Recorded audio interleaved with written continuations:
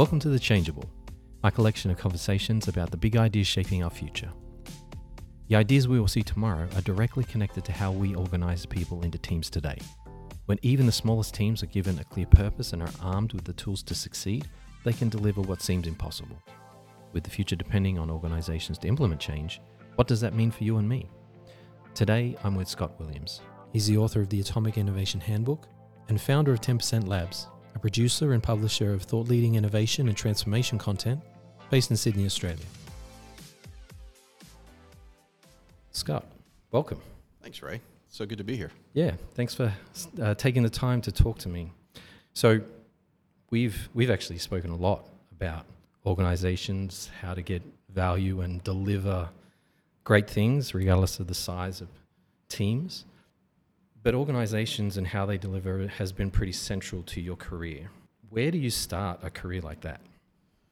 Oh, look, for me, it started in delivery, right? It started in project and product management, being the person in the trenches with the teams trying to get stuff done. I don't think you have to start there, but for me, that's where it came from. But what that sparked, at least for me, was experiencing all the roadblocks and the overhead and just all the crap that gets in your way, right? Trying to do this and I can't do it because of this reason or that reason, and I don't know why, and it doesn't make any sense. So I think for anybody who has gone through that, right? You've tried to do something and you can't do it. You don't understand why. It doesn't make any sense. This is stupid. That's how I think you can start to get into. You start to look for new ways to do things. There's got to be a way to get around this. There's got to be a new technique. There's got to be a new methodology I can learn. There's got to be a new practice I can pick up from somebody. And for me, what I found was I actually liked fixing. I loved fixing those problems, not just like loved it, right? Getting in there and be like, I can make this better, right? I can fundamentally change something, but not just change it, but also look at, you know what, there's got to be a way to do this that nobody's ever done before, right? How can I really innovate? Yeah. How teams work together, how people get things done, how organizations work. And so push the boundaries on how you can get things done, think about things differently, pulling ideas from other areas that you wouldn't normally think of. Well, this part of a business or this company's doing something has nothing to do with us, but how can I translate that to what I need to do or what I need to get done, what an organization needs to do? That's a really interesting point. I think a lot of times we think of innovation as this thing that the guys that sit on the beanbags do. Yeah. And often I think that kind of limits the way we think about stuff, or at least try and solve those problems or address things in different ways. Yeah. So when you're looking at that sort of thing, what are some of the areas that you've used to find new things to adopt or to think about or to find those innovations? Yeah, look, I mean, the easiest place to start is to look at the trends, sort of with what people are doing around ways of working and structures and process in your own area. That's the easiest thing to do because you're going to understand it the easiest. It doesn't take as much time to deep dive into it and figure out what they're talking about. You just kind of get it and it clicks. So you can start there, but that's only going to get you so far. My favorite one, honestly, and the one that I use all the time, is trying to speak to someone in a different industry, a different role, different kind of company with different regulations and all the things are different, right? Different size, everything. But not speak to them about what they do. So like, have you encountered a problem like X, Y, or Z, right? What did you do about it? How did you go about it? 50% of the time, the answer they give, once I get the understanding of what the hell they're talking about, right? I don't understand your industry at all, but I get solving a problem like that and how you did it. And then taking a step back and giving yourself the time to absorb it and look at it as okay, well, I can't do exactly that, right? Because that's not the context that I work in. But there's got to be some little nugget, some little spark in there. Like I'm saying, okay, but what if I took this bit And then I know there's this other thing that I've been learning that people are doing, and what if I plugged that into it? And then I take this other thing that I know works, and I'm going to plug that into it too, because there's just something that has to be there. But to me, that is innovation. And going back to the people in the beanbags, right? We can sit in beanbags too. Yeah. Right, and think about that little stuff of there's this thing that's happening over here. It's never been applied over here before. Right. So we're going to take it, we're going to figure out how to apply it over here. And to me, that is the definition of innovation. And I don't care if it's a product, a process, a policy, whatever it is, an org structure, doesn't matter. I'm taking something that works in one place, I'm applying it in a context where it's never been applied before, and I'm tweaking it to fit that context. Right. And I'm sure it's you that said something like this. Innovation is something that hasn't existed before or hasn't been used in that way before, and yeah, there's a phrase anyway. Yeah. I'm sure you've uttered it in my presence before.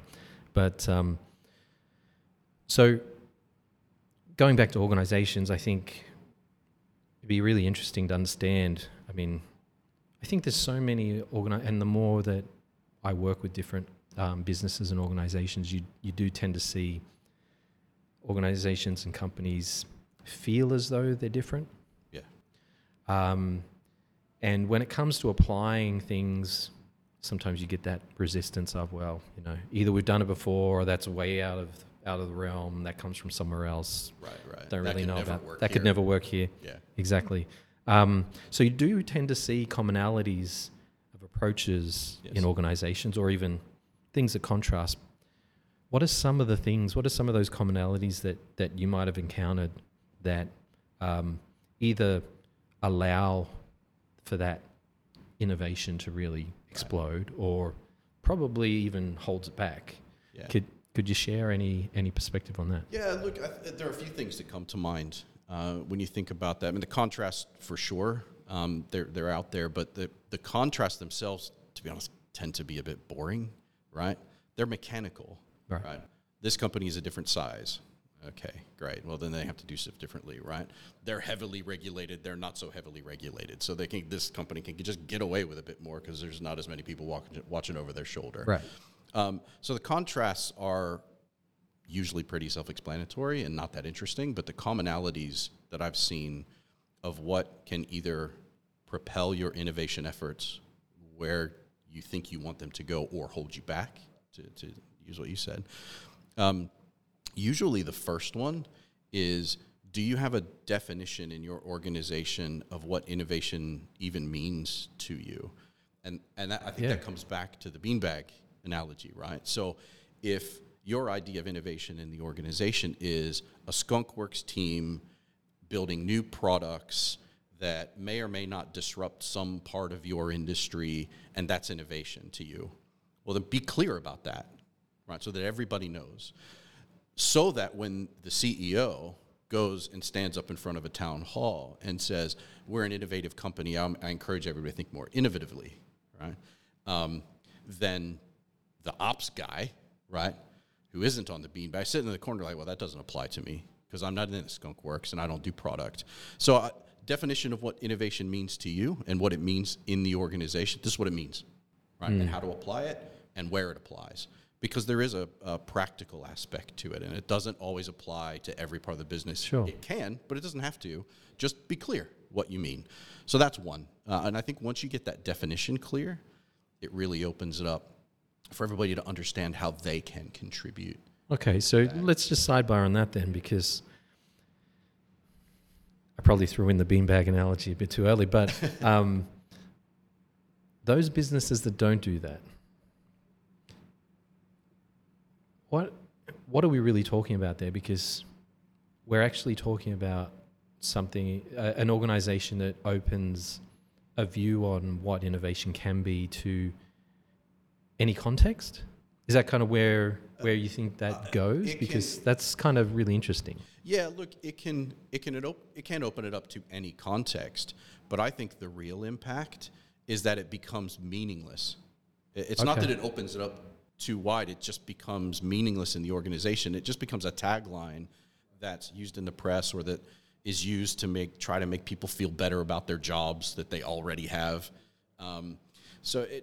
In order to make it meaningful, at least in my view, people have to know how they can contribute to it or can't. Yeah. Or that it's not my problem. Right? And that's okay too. But what does this mean for me?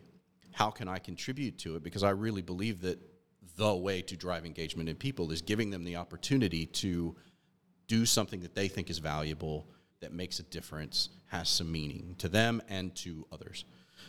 So if we don't define innovation very clearly, you say, go be innovative.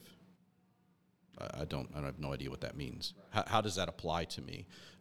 But if you adopt a definition, very clearly, it says, look, here's what innovative is, right? You're always looking for ways to do things better, and where applicable, you're pulling things from other areas and adapting it to what you do, and it's better than it was yesterday, even by just a little bit. That's what we mean by innovation. Off you go.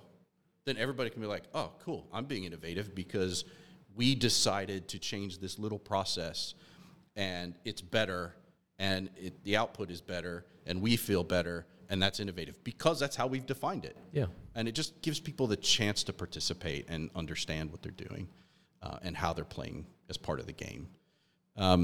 I think once you have that in place, it is a bit of a cliche, but the visible support and tangible support, if that's a thing, from the leaders in the business, absolutely critical. Innovation efforts will fail if the CEO and the COO and CFO and all the leaders, the people, quote-unquote leaders in the business, are not just talking about it, but physically demonstrating in meetings that they mean it, backing it up with action, because it will absolutely fall over if one time somebody goes out of their comfort zone and they push the boundaries and they try something innovative and they get their hand slapped. Nobody else is going to try it, right? Because at the end of the day, they're protecting their bonuses, they're protecting their jobs.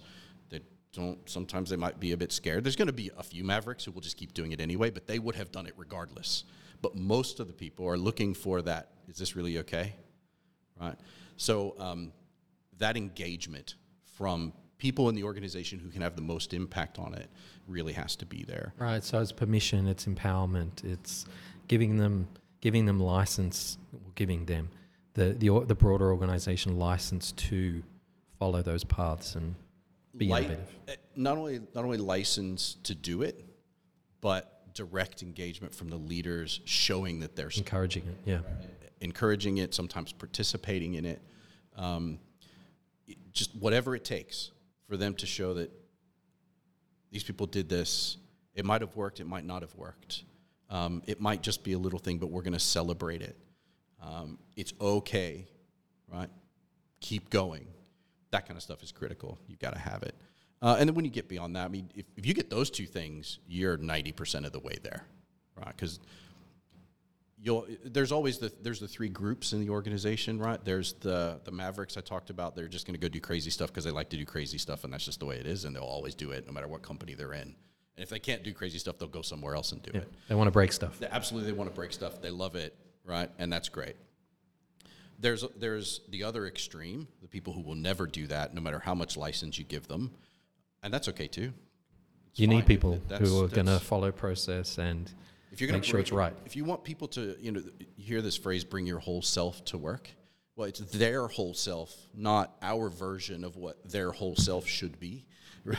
So bring your whole self, and if that's not you, that's fine. But the majority of the organization usually, and the majority of teams usually, want to do that stuff. They want to deliver value. They want to push the boundary. They want to do something exciting, right? That excitement is a big part of it. It's what kind of keeps people engaged. But they're not going to do it if you don't have those two things. And beyond that, then you start talking about, well, what frameworks or systems are we going to put in place for the people who've never done this before to help them on their journey, right? What clear and executable strategy are we going to put in place so that people know where the boundaries are, right? We're a company that makes MRI machines, probably not going to accept the innovation of toasters and how our technology goes into toasters, because that's just not what we do, right? Let's define a strategy to figure out what we can do. And then the last, it's not the most important piece, but it is definitely an important piece I think a lot of people forget about. And that is, you have to be able to demonstrate regular and consistent progress. Not wins, not all wins and not all losses, just progress, steps forward, pivots around, roadblocks, whatever it is. And you have to be able to show it to the board. The board of directors have to understand it. Because I promise you, 1 year in, gone. If you can't show progress, they will cut funding. Yep. Because that's their job, right? We're not playing this game anymore. Got to be able to show that progress, and you got to be able to show it to your board, or they're just going to cut your legs off. So showing and demonstrating value. Absolutely. Yeah. So I think there's a lot to unpack in all of that. Like clearly there's broader requirements to having an approach to innovation or change that can be broad enough so that people feel involved, but narrow enough to mean that it's defined in a way that you can kind of put your hands around and it's a bit tangible. Yeah. So it's not just go innovate. Whoa. And then what's a framework really around that? Mm-hmm. And then how people would be able to practically work within that. That's right. And look, I think that's the real tension, right? Like most organizations exist in a fashion that they might have possibly even for centuries, and the future constantly beckons them to adjust in some way, whether they want to or not. Yeah. And I think a big part of that is the people within the organization. Oh, yeah. So it's not just, I guess, those bellwether people who want to go, well, we do need to innovate, let's kind of drag everyone along. It's also the others who might be a bit reticent or a bit, what are we actually going to lose when we do this? Mm-hmm. And that can sometimes be because it may be the thing. It may be existential. You might have to do absolutely this sort of thing. So I guess, I've written this down, but change happens slowly, then it happens all at once. Seems to be a sort of, I know I'm paraphrasing someone's quote there.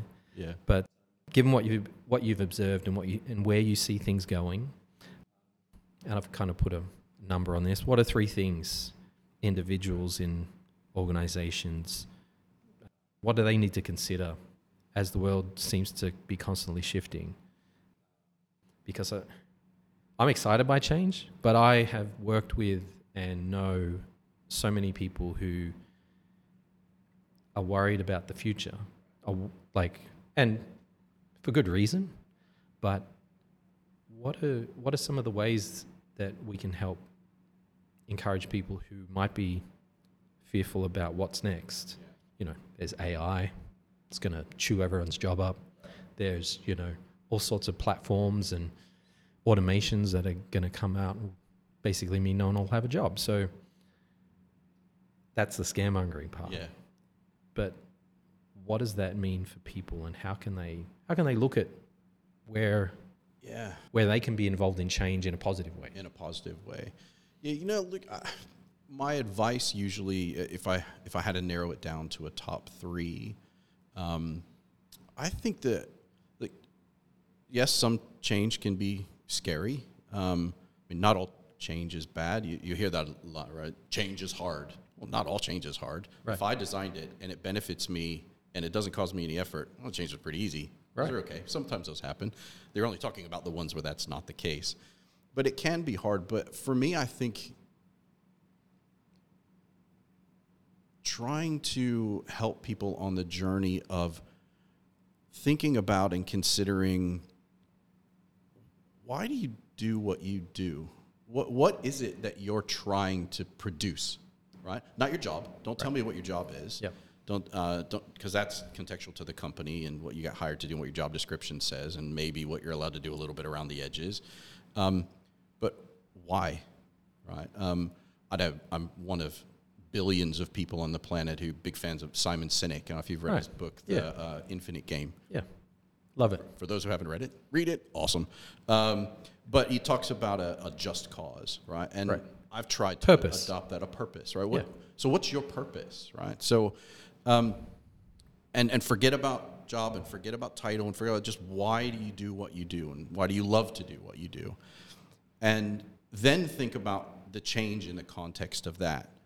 And as much as you possibly can, try to be impartial. And it's hard. You may have to, you may have to wait 2 days after the change. Don't try to do it 5 minutes after you found out. But give yourself a little time. But try to think about, so is this change in some way going to prevent you from doing that, from achieving your purpose or not? Right. Not the detail. You used to talk to Jim, and now you talk to Bob. Annoying, because, it's Bob. But is it really going to stop you from doing what you love to do and prevent you from doing it according to why you do it and what you love about it and your purpose? Because if you can't come up with any real definitive reasons why it's going to stand in your way, what the hell are you worrying about? Right? It's probably going to be okay. There are going to be some annoyances, but you're here to do something that you love to do. You're probably doing it because you love to do it, or you're doing it because you think it's going to take you to a place and to doing something that you love to do on your journey. But if it's not going to stop you from that, is it that big of a deal? Let's maybe focus on something else. Right. So that's number one. And I'm not suggesting that it's easy, but that's where I would start. Past that, though, I think the other important thing, especially in an organization and in a team, if you want everything to work well, you can't discount the power of just the relationships that you have inside of an organization or in a group or whatever it is. So I think to maintain relationships, consider the context you're in. There's a little bit of principle of charity here. At least at first, assume the change wasn't made to purposefully hurt you individually. Right? There wasn't, the board of directors wasn't sitting in a room and saying, that Scott guy, we're going to get him. Right? Well, in my case, they probably would. But other people, they're probably not sitting there and saying, Ray, we're going to get that Ray guy, and we're going to do this whole change just to screw him over. While not impossible, probably unlikely. Right?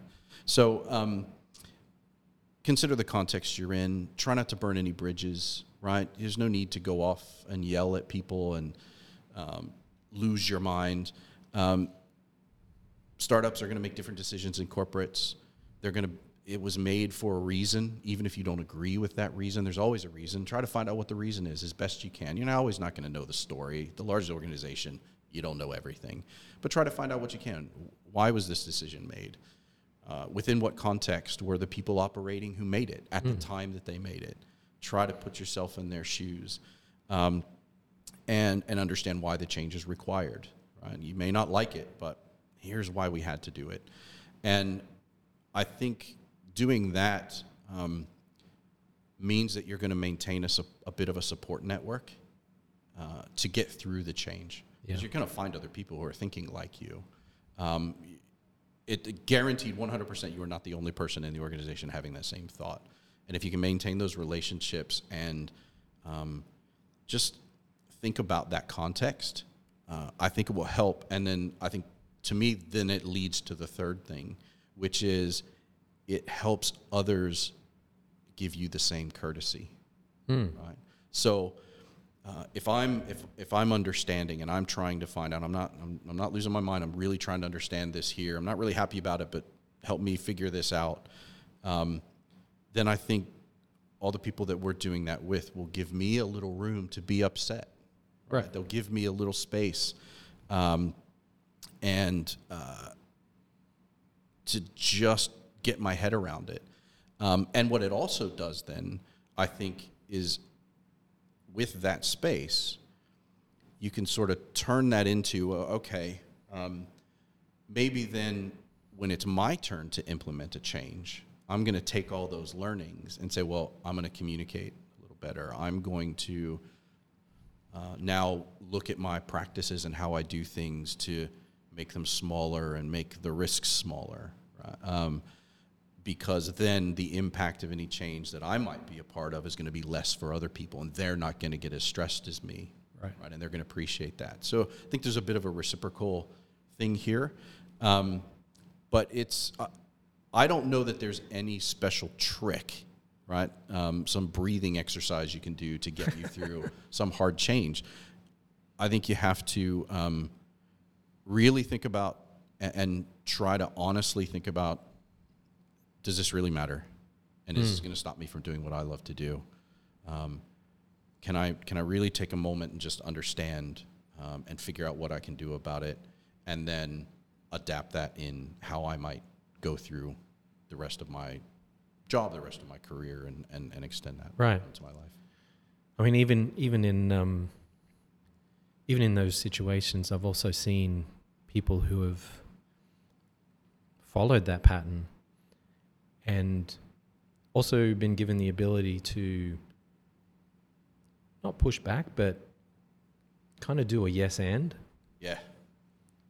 Where, and this, I'm sure this happens a lot because I've seen it, where inside an organization, the people who make the hand down the judgments decide on something, and that change does come and people do get upset. And I've also seen in the best cases, people go, actually, did you consider these areas after maybe taking those breaths and having that space to then, I guess, further educate and make that picture more full? Yeah, absolutely. But I mean, that's part of a mindset that approaches things that might come in the future in a way that allows for something better to come into existence, right? Absolutely. And look, I love what you're talking about there around the yes and, or the did you consider, because there's this, we're humans, so we tend to operate in extremes, right? It's really bad this way. Right. There's no chance we're stopping in the middle. We're going all the way extreme the other way, because that's the only way to fix a problem. But there's this, there's this assumption that everything has to be co-created and everything has to be done with complete consensus by the group, and everybody had a say, right? Okay. That's just crap. That's not reality, right? No, it isn't. So do I want to collect as much information as I can when I'm making a change? Absolutely. Do I want to speak to a representative group and consider? But not every idea is going to get heard. If it does get heard, it might be like, yeah, but no, right? We're just not going to do that. So there is an obligation on the side of any entity implementing a change, whether it's a team or a company or whatever it is, to get that information. And when they roll out that change, to say, this is the change as it exists today. But if we learn something new tomorrow, we'll change again. Right. So it's okay. So just so you know, we think we got this 80% right. So we're just telling you that right up front. So when you come to us and say, you didn't think about, I know we told you we missed 20%. Right. Thank you for telling us. Now we'll see how that fits in. So how do we do that?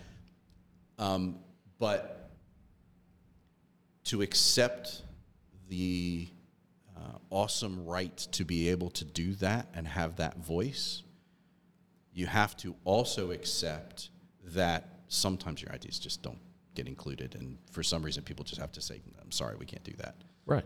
Yeah. And that kind of speaks to a lot of interesting wrinkles in, how you go about different things. I mean, from one side, from a leader side, it's how do you accommodate voices, but not in a perspective that's yours. Yes. Right. And I see that a lot where you might have a stakeholder, someone who signs the checks, who feels it's their absolute obligation to make the decision on behalf of other people without necessarily having that insight. And you see that a lot with, I'm the customer, which is a bit of a quote that you hear every now and then, where, well, they may be the customer, or maybe they just think they know who the customer is. But, how do you gather that and make sure that you're always doing the best thing and not just either the expedient thing or the thing that I thought of? That's such a real friction point, because you've got organizations with people who are at the helm for good reason, deep experience, knowledgeable about certain things. So, as organizations change, customers shift in terms of their needs and requirements, their demographics. Then all of a sudden you've got these leaders who know very deeply certain things, and some of those things may not be right anymore. So there's that side, but then you've got the other parts of the organization who want to have a voice, don't want to have a voice, get brought along that journey. There's just so many parts to making something work.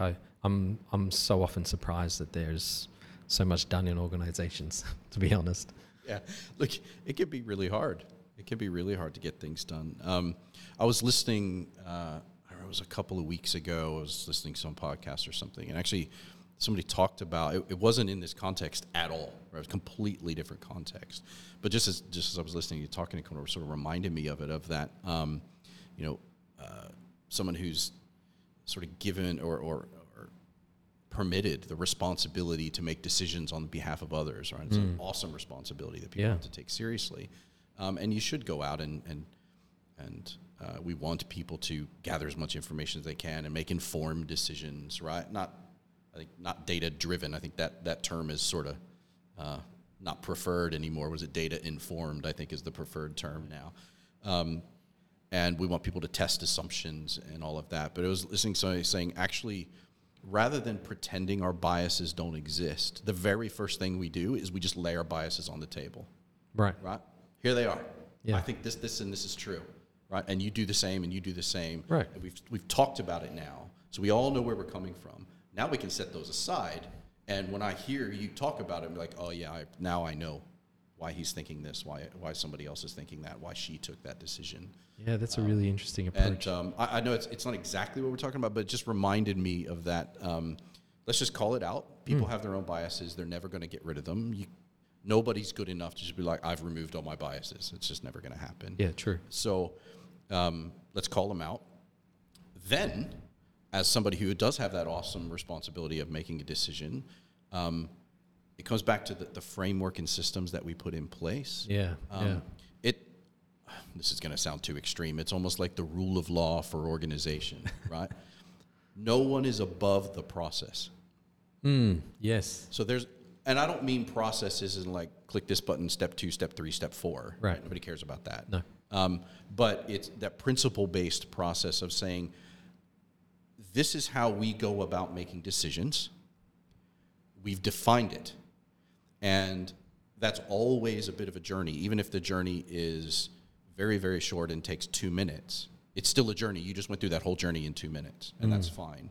And at every point along that journey, you have to be able to demonstrate certain information. Right. And if you don't have the information, you have to go get it. And if you don't know how to go get it, here's some tools and techniques on how to go get it. So that's the framework I'm talking about. And that rule of law is nobody's above the CEO can't just come in and say, go do this. Okay, sure. Did you go through the process to make that decision? Tell us why. Tell us who for. Absolutely. Tell us, yes. All the things that make for good ways of working and good process for that kind of thing, for validation, data-informed decisions. That's where the framework comes in, like we talked about earlier. And it's one of the other things that you just, those commonalities that if you don't have it, you're likely to run into trouble because now somebody has implemented a change. That change required a decision. They didn't follow our process for making the decision, which would have told them to go get certain information along the way, probably would have saved themselves a lot of headache. Yeah. So I think that there's something in that too.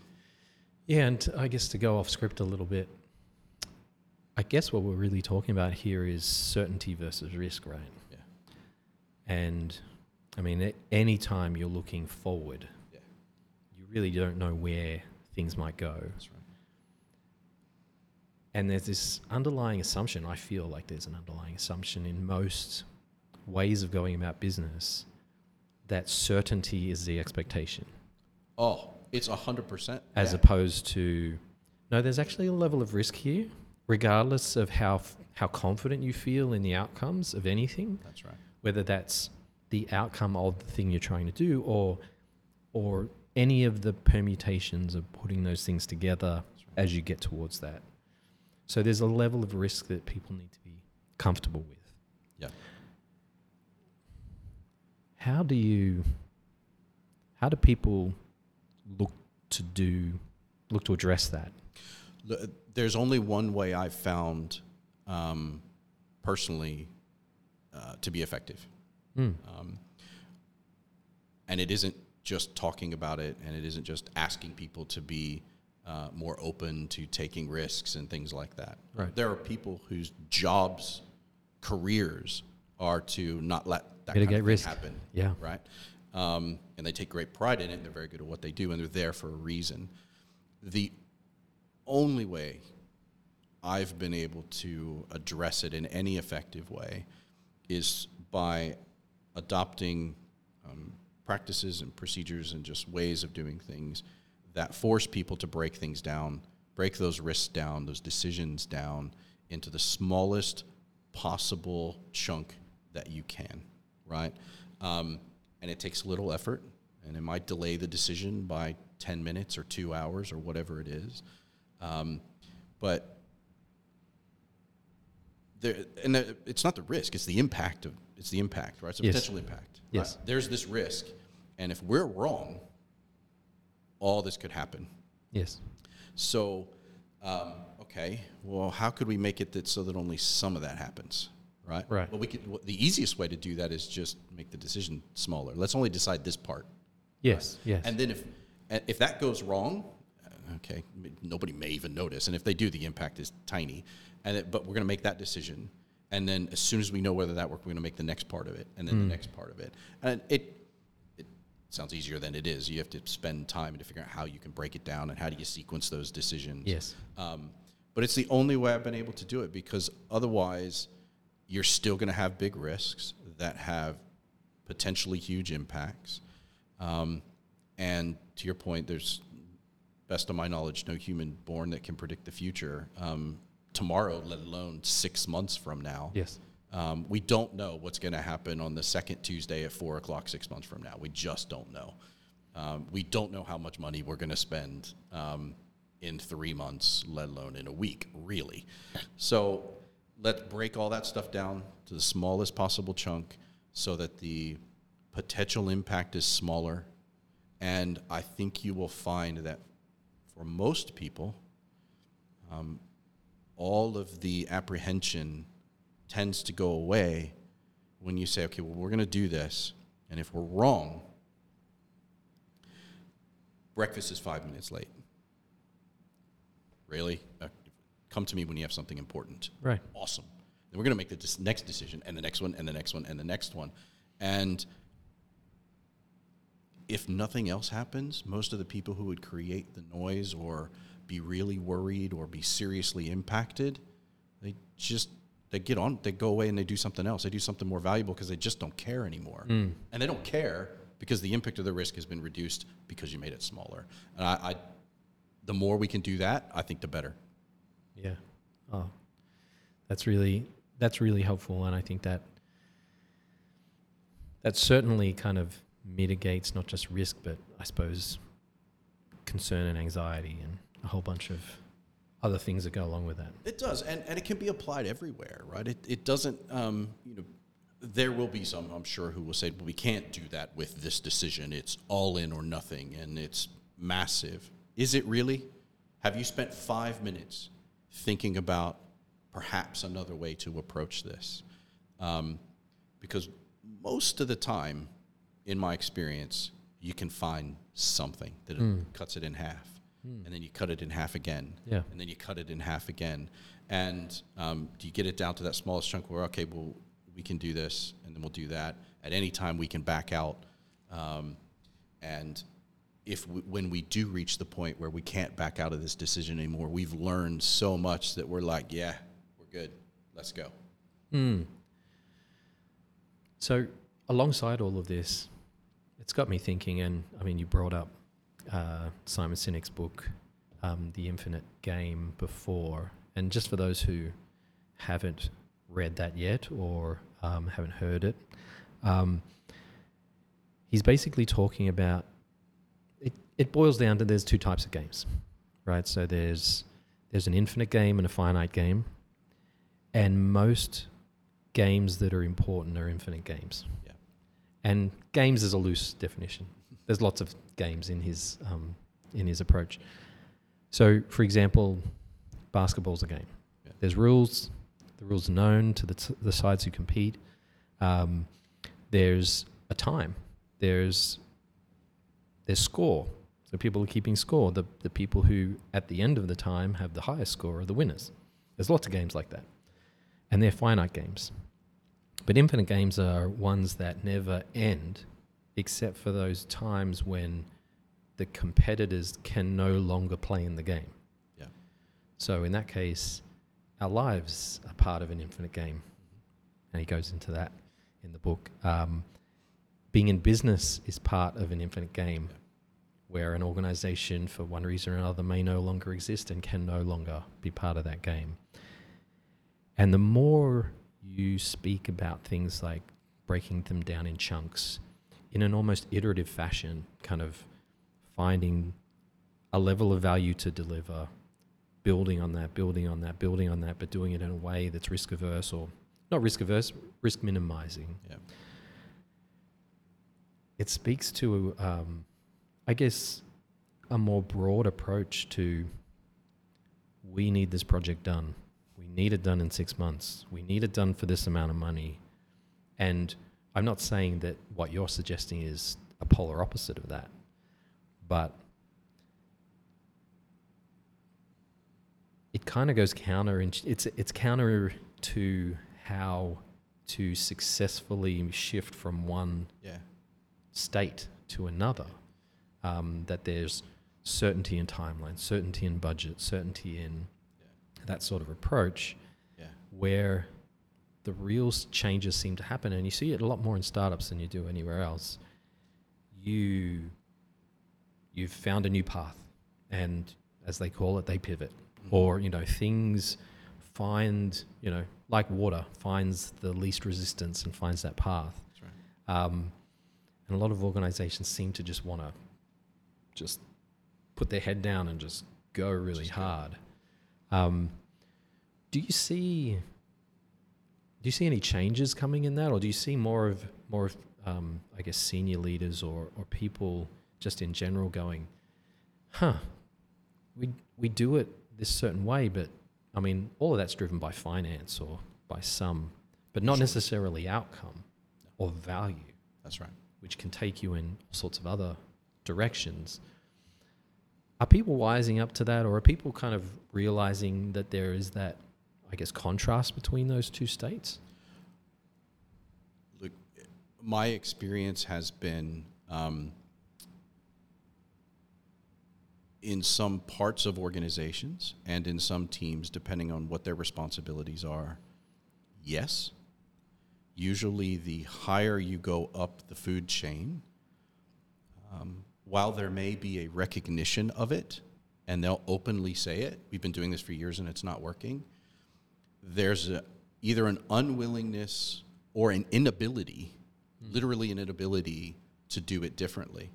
So my approach to it, and what I started doing, was not trying to convince them to do it differently. How can I work within their probably legitimate restrictions and asks, but still accomplish what we talked about earlier? So when somebody comes to me and says, I need it done in 6 months and I need it to cost this much money, fantastic, no problem. And I totally understand you needing to know how much money you're going to spend. Sure. Because we can't go crazy. I need you to, and I totally understand you wanting to know what you're going to get out of it before you do it, because you've got other things you can do. So it's not an unreasonable request. No. So we can't fight that. Yeah, and I Yeah. don't. I just want to say I'm not saying that.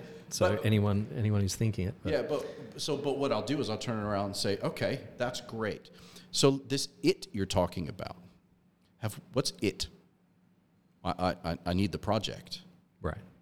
What's the project, right? And this is where you can start to, I think, weave in the conversation around, okay, let's maybe talk about something else. In 6 months, you want to have what? Okay, well, in 6 months, I want to have this. No problem. We'll give you that in 6 months. What will it look like? It'll look like that. Yeah, but what am I going to see? You're going to see that, right? Don't worry about that. We'll take care of the mechanics. Yes. You're going to get that in 6 months, or you're going to know immediately if at any point we don't think you can have that for that amount of money in that amount of time. Right. So, give us a budget and give us a timeline and help us define it. Right. But we're going to be part of that conversation, and then you can start to weave in the outcomes and all of that, rather than focusing on project plans up front, and you focus on shifting that conversation around the word it in that statement. Yeah. Yeah. So once you've worked out the why, you're really trying to define the what. That's right. And leave the how kind of a little bit looser to kind of allow for you to. That's absolutely right. Yeah. And most of the time, I mean, if you think about it with more traditional approaches to, say, running projects or work that's giving to groups of teams, that's typically what happens anyway. Right. You know, even in the most hierarchical organizations, it'll come down from on high. The CEO tells this group executive to do this, who tells the director to do this, who tells the team to do this. And then the team get on with it. And every once in a while, there's a report that goes back up the chain. So even in those situations, they're not getting involved in the day-to-day anyway. So let's work within their constraints. Absolutely, you can have this outcome, and here's how we're going to approach it. Most of the time, they don't care, right? As long you're reporting back progress, even if it's a red, amber, green status report, Right. and the team are showing what they're doing and they're communicating, you're still going to get this. The folks who might be either more shy about adopting more progressive ways of approaching things, don't understand them, or just literally can't, still get what they need. The business can still operate within what are probably realistic constraints. And the teams can be trained to do all the things we talked about breaking things down and de-risking them, and all of those more modern ways of approaching things, to make their own decisions and to implement those changes in a way that come back full circle and don't piss off the entire organization.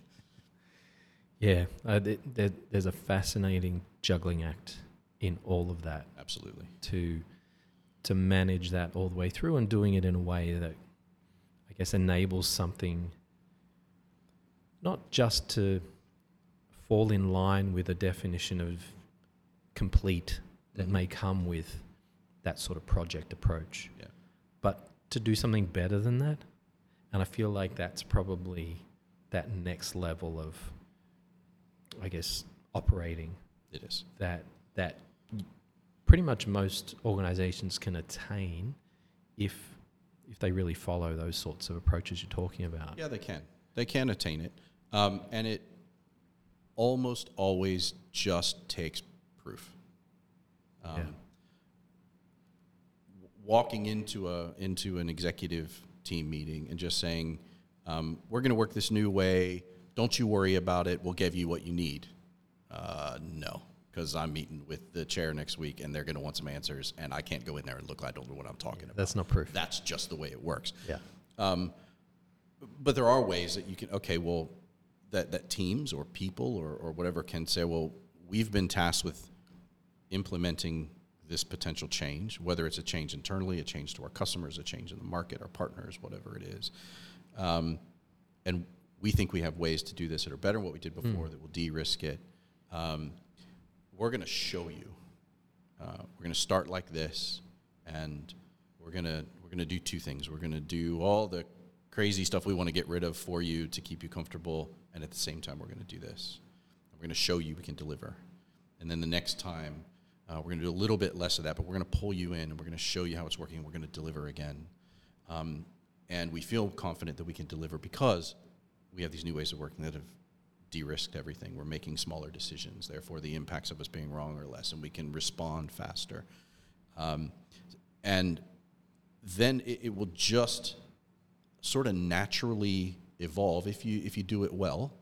It can and usually will naturally evolve into actual trust, and not trust based upon experience or degree or anything else. It's trust based on Ray said he could do this.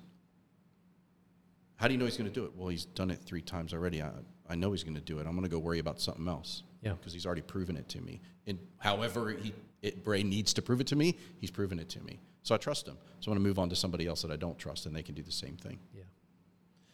Yeah, that's exciting, and something worth considering.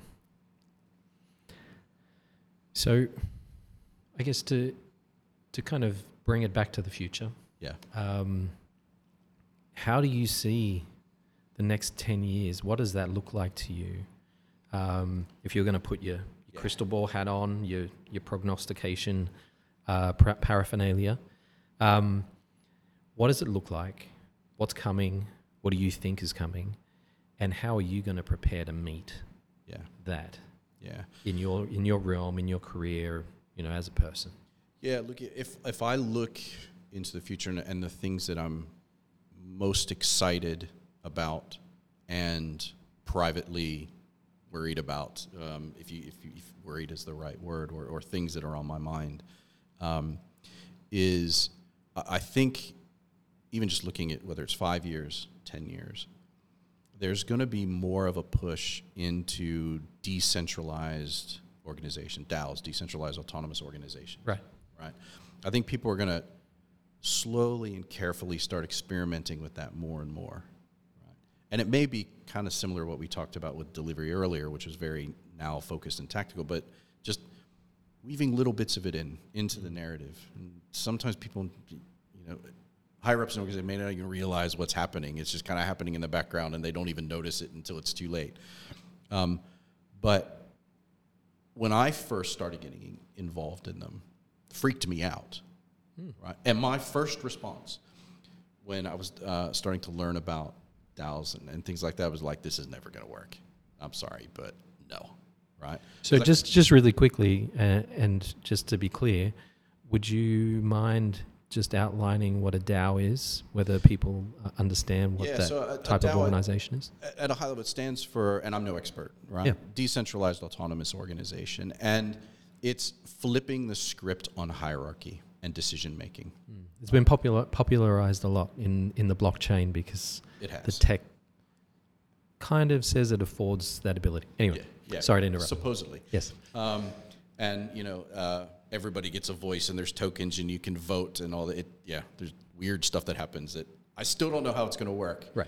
But I'm excited about the possibilities. So it's just flipping the script on organizational structure, decision-making, authority and responsibility, and literally distributing that out into the masses, right, in various ways. That's what it means. And in my mind, if I had to summarize it, that's really what it's all about. There's lots of mechanics sitting behind it, but it is about literally turning it on its head and saying we're not going to have a typical structure with a typical hierarchy and decisions get made this way up the tree, and this is how far they have to go depending on their delegations.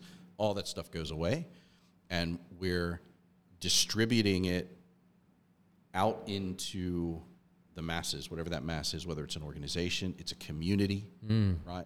Whatever that is. And the thinking being that what we're going to end up with is less overhead, less cost potentially. We don't need that hierarchy anymore.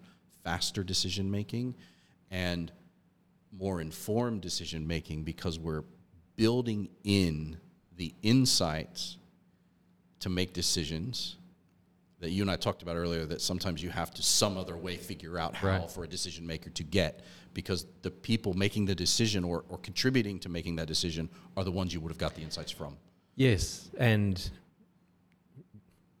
what I understand about DAOs as well is quite often the decisions that certain areas of that DAO may be involved in making the decisions on are the ones that impact them. That's right. So I guess going along with 100%. that information you're talking about, it's, well, actually, no, that part over there in the DAO it's not relevant to perhaps this part. So those people who are part of that area are most kind of, I guess, involved in making that decision and consequently getting an outcome. Yeah.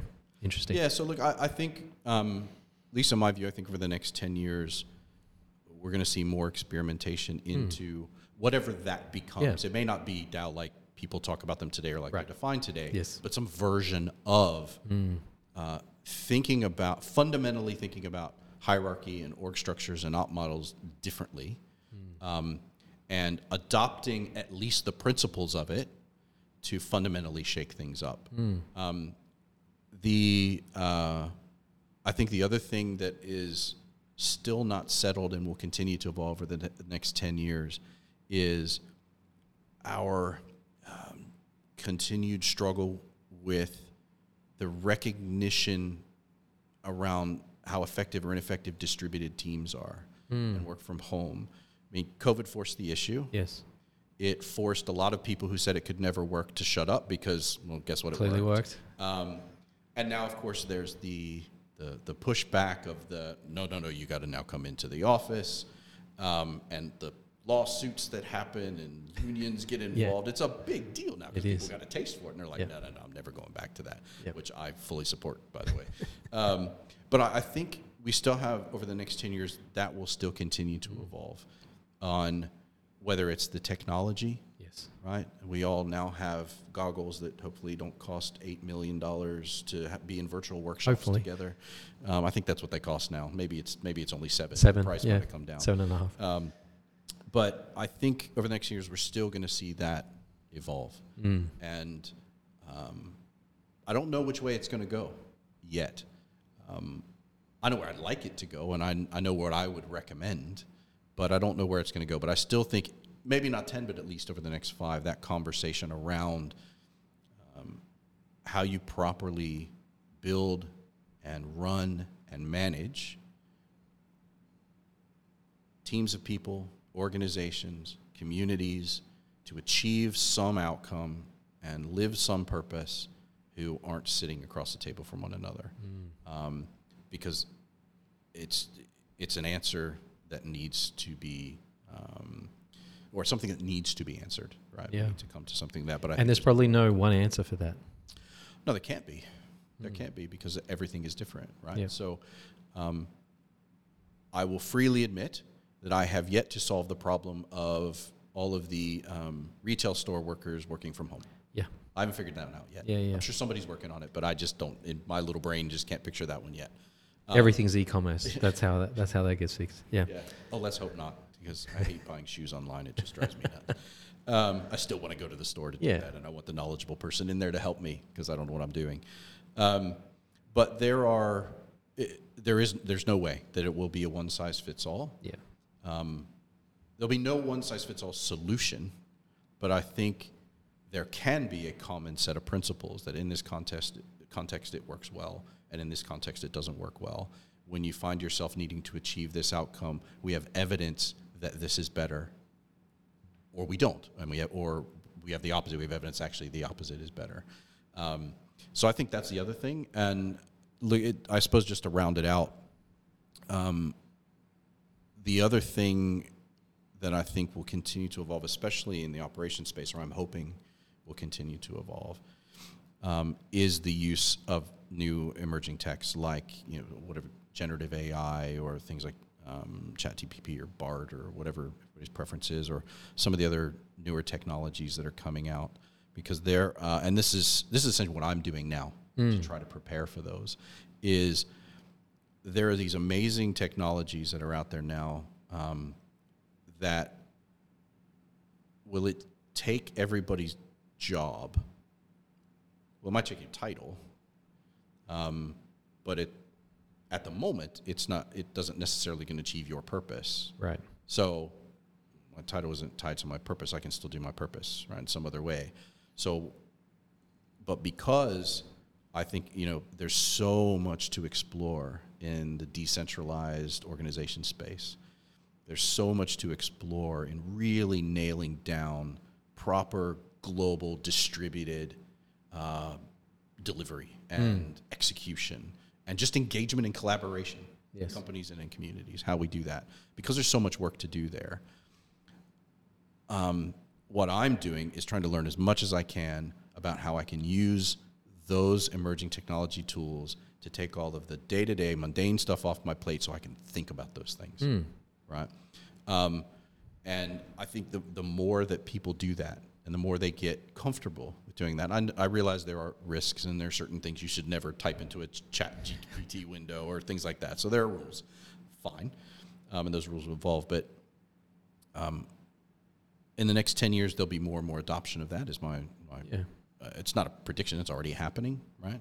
So it'll just continue to grow and people will get more and more sophisticated as those tools continue to evolve and how it can do that day-to-day stuff. What's defined as mundane will continue to expand as it gets better and better.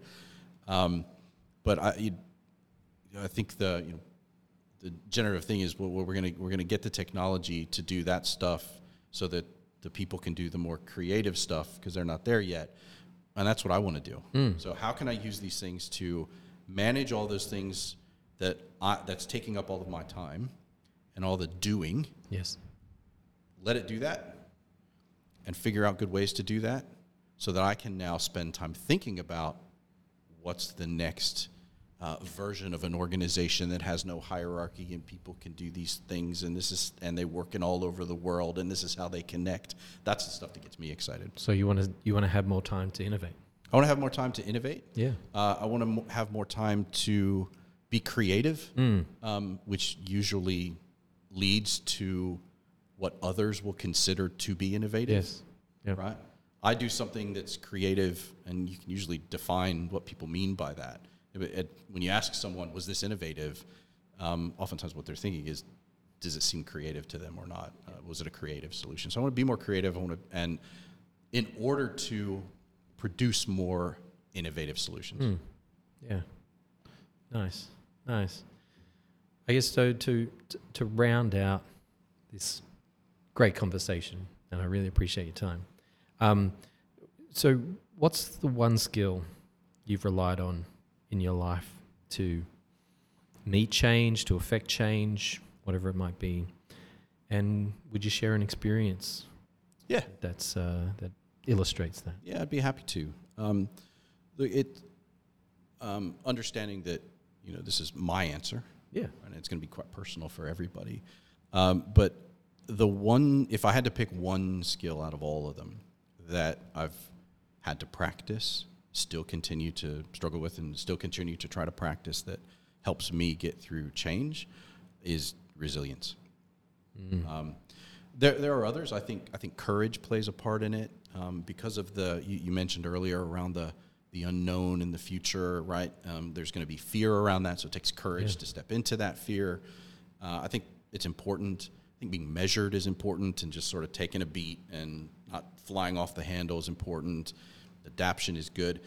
But to me, none of those matter if I can't demonstrate resilience in the face of change, because I'm going to go through that process. Sometimes I love it. Sometimes I hate it. When I love it, it's going to take me time to get my head around and get used to the people who do hate it. Yeah. And when I hate it, I've got to be able to weather the storm of that cycle of I'm mad. Yeah. And I'm whinging to my colleagues, and I go home and I drive my partner nuts because it's all I won't shut up about it. And this is the end of the world. And then you hit that, you're just down, right? And you're sort of quiet for a little while. But having the resilience to weather that, get yourself through that journey, to me is, or at least in my life, has been the most critical skill that I've been able to develop and try to continue to practice, because it just takes time. And in my experience, the only counter to that time is developing the ability to get through it. And that's the only thing only thing we can do to get us through to that next thing. Yeah. And so experience for me, right? This is a couple of companies ago, but just to demonstrate it. So I joined an organization, was really excited about it. This was we're going to do something innovative. We're going to start up a whole new division, and we're going to pack it with innovative thinkers, and we're going to do things differently, and we're going to shake things up, and we got all the support. This is awesome, right? Amazing. You're going to come in, and you're working with really smart people, man, and stuff's getting done. Really delivering some value. This just feels good. You love to go. You show up early at work because you're just excited to be there. Yeah. You stay late because you're just excited to get the next thing done. Fast forward 18 months later, you show up for work. You've got the emergency team meeting in 15 minutes that wasn't there last night. Uh-oh, right? Exec's gone, team dismantled. These people are probably leaving. Just all falls apart. Right? So for me, you kind of have two ways to respond to that. You'd be like, this is not why I joined. Nobody's giving me any answers. I'm out. Right? You just leave. But for me, it was bringing up just sort of as much as I can, propping myself up with a bit of resilience and trying to practice that skill as much as I can. Okay, let's take a beat here. Allow myself the time to be upset and think about it. Do I go fill out? Do I update my CV? No. I'm just going to hold off, and I'm going to think about this a little bit more, and then I'm going to talk to some people, and that was a scenario where I think if I didn't have the resilience, you're into month 1 with no answers, and then month 2 with no answers, not really sure where things are going, not really. Is there something here for me? Is there not? But instead of just making the decision to bail, right? So no, I'm gonna stick this out. I'm gonna see this. I'm gonna see where this goes, because I still think there's something I can do here. I just can't put my finger on how I'm gonna do it yet. But my purpose hasn't changed, and I still see a need for my purpose to deliver value to somebody. So I'm gonna stick it out a little while. In that particular instance, it paid off, right? By doing some digging and meeting with the right people and getting some answers. You're like, okay, I get it now. I understand why we need this.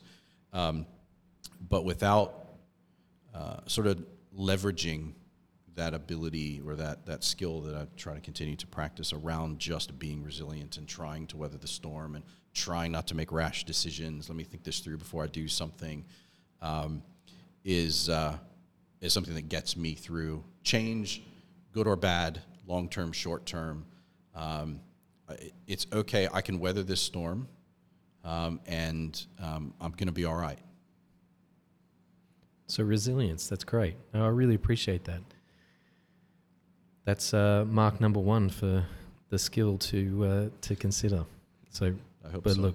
Look, just to sum up, thank you, Scott, for all your time, your unique perspective, and the real skill that you bring to a conversation like this. Do you have anything that you've got going on in your life that you want to share? Yeah, look, Kinshasa, as you mentioned, my founder at 10% Labs. Yeah. So we're also going to be launching a new podcast sometime in the next couple of months. The name of the podcast is Ops Innovator. And it's going to be all around trying to engage thought leaders in the operational space all around the world in all kinds of different industries to like I say, bring the future forward, right? What would it mean to do stuff differently? And you're doing that in healthcare, and how can you apply that in insurance? And what does that mean for your startup? And so we're going to be doing that. So it's really exciting. Thank you for asking. And you see that coming in sometime in the next couple of months. Awesome. Oh, well, I'm looking forward to that for sure. Thanks, Ray. My thanks to Scott Williams. His book is named The Atomic Innovation Handbook, and is for sale through the Amazon link in the show notes. His podcast, Ops Innovator, is coming soon. Albert Einstein once said, "The measure of intelligence is the ability to change." How we organize to solve our problems today provides insights into our measure of collective intelligence and our potential to create a positive future for all of us. The Changeable is created and produced by me, Ray Puckey. Our theme music is Night Sky by Oh Boy. Please consider subscribing and sharing with a friend. I'd especially love your feedback and input, which you can share with me at thechangeable.co. Until next time, thanks for listening.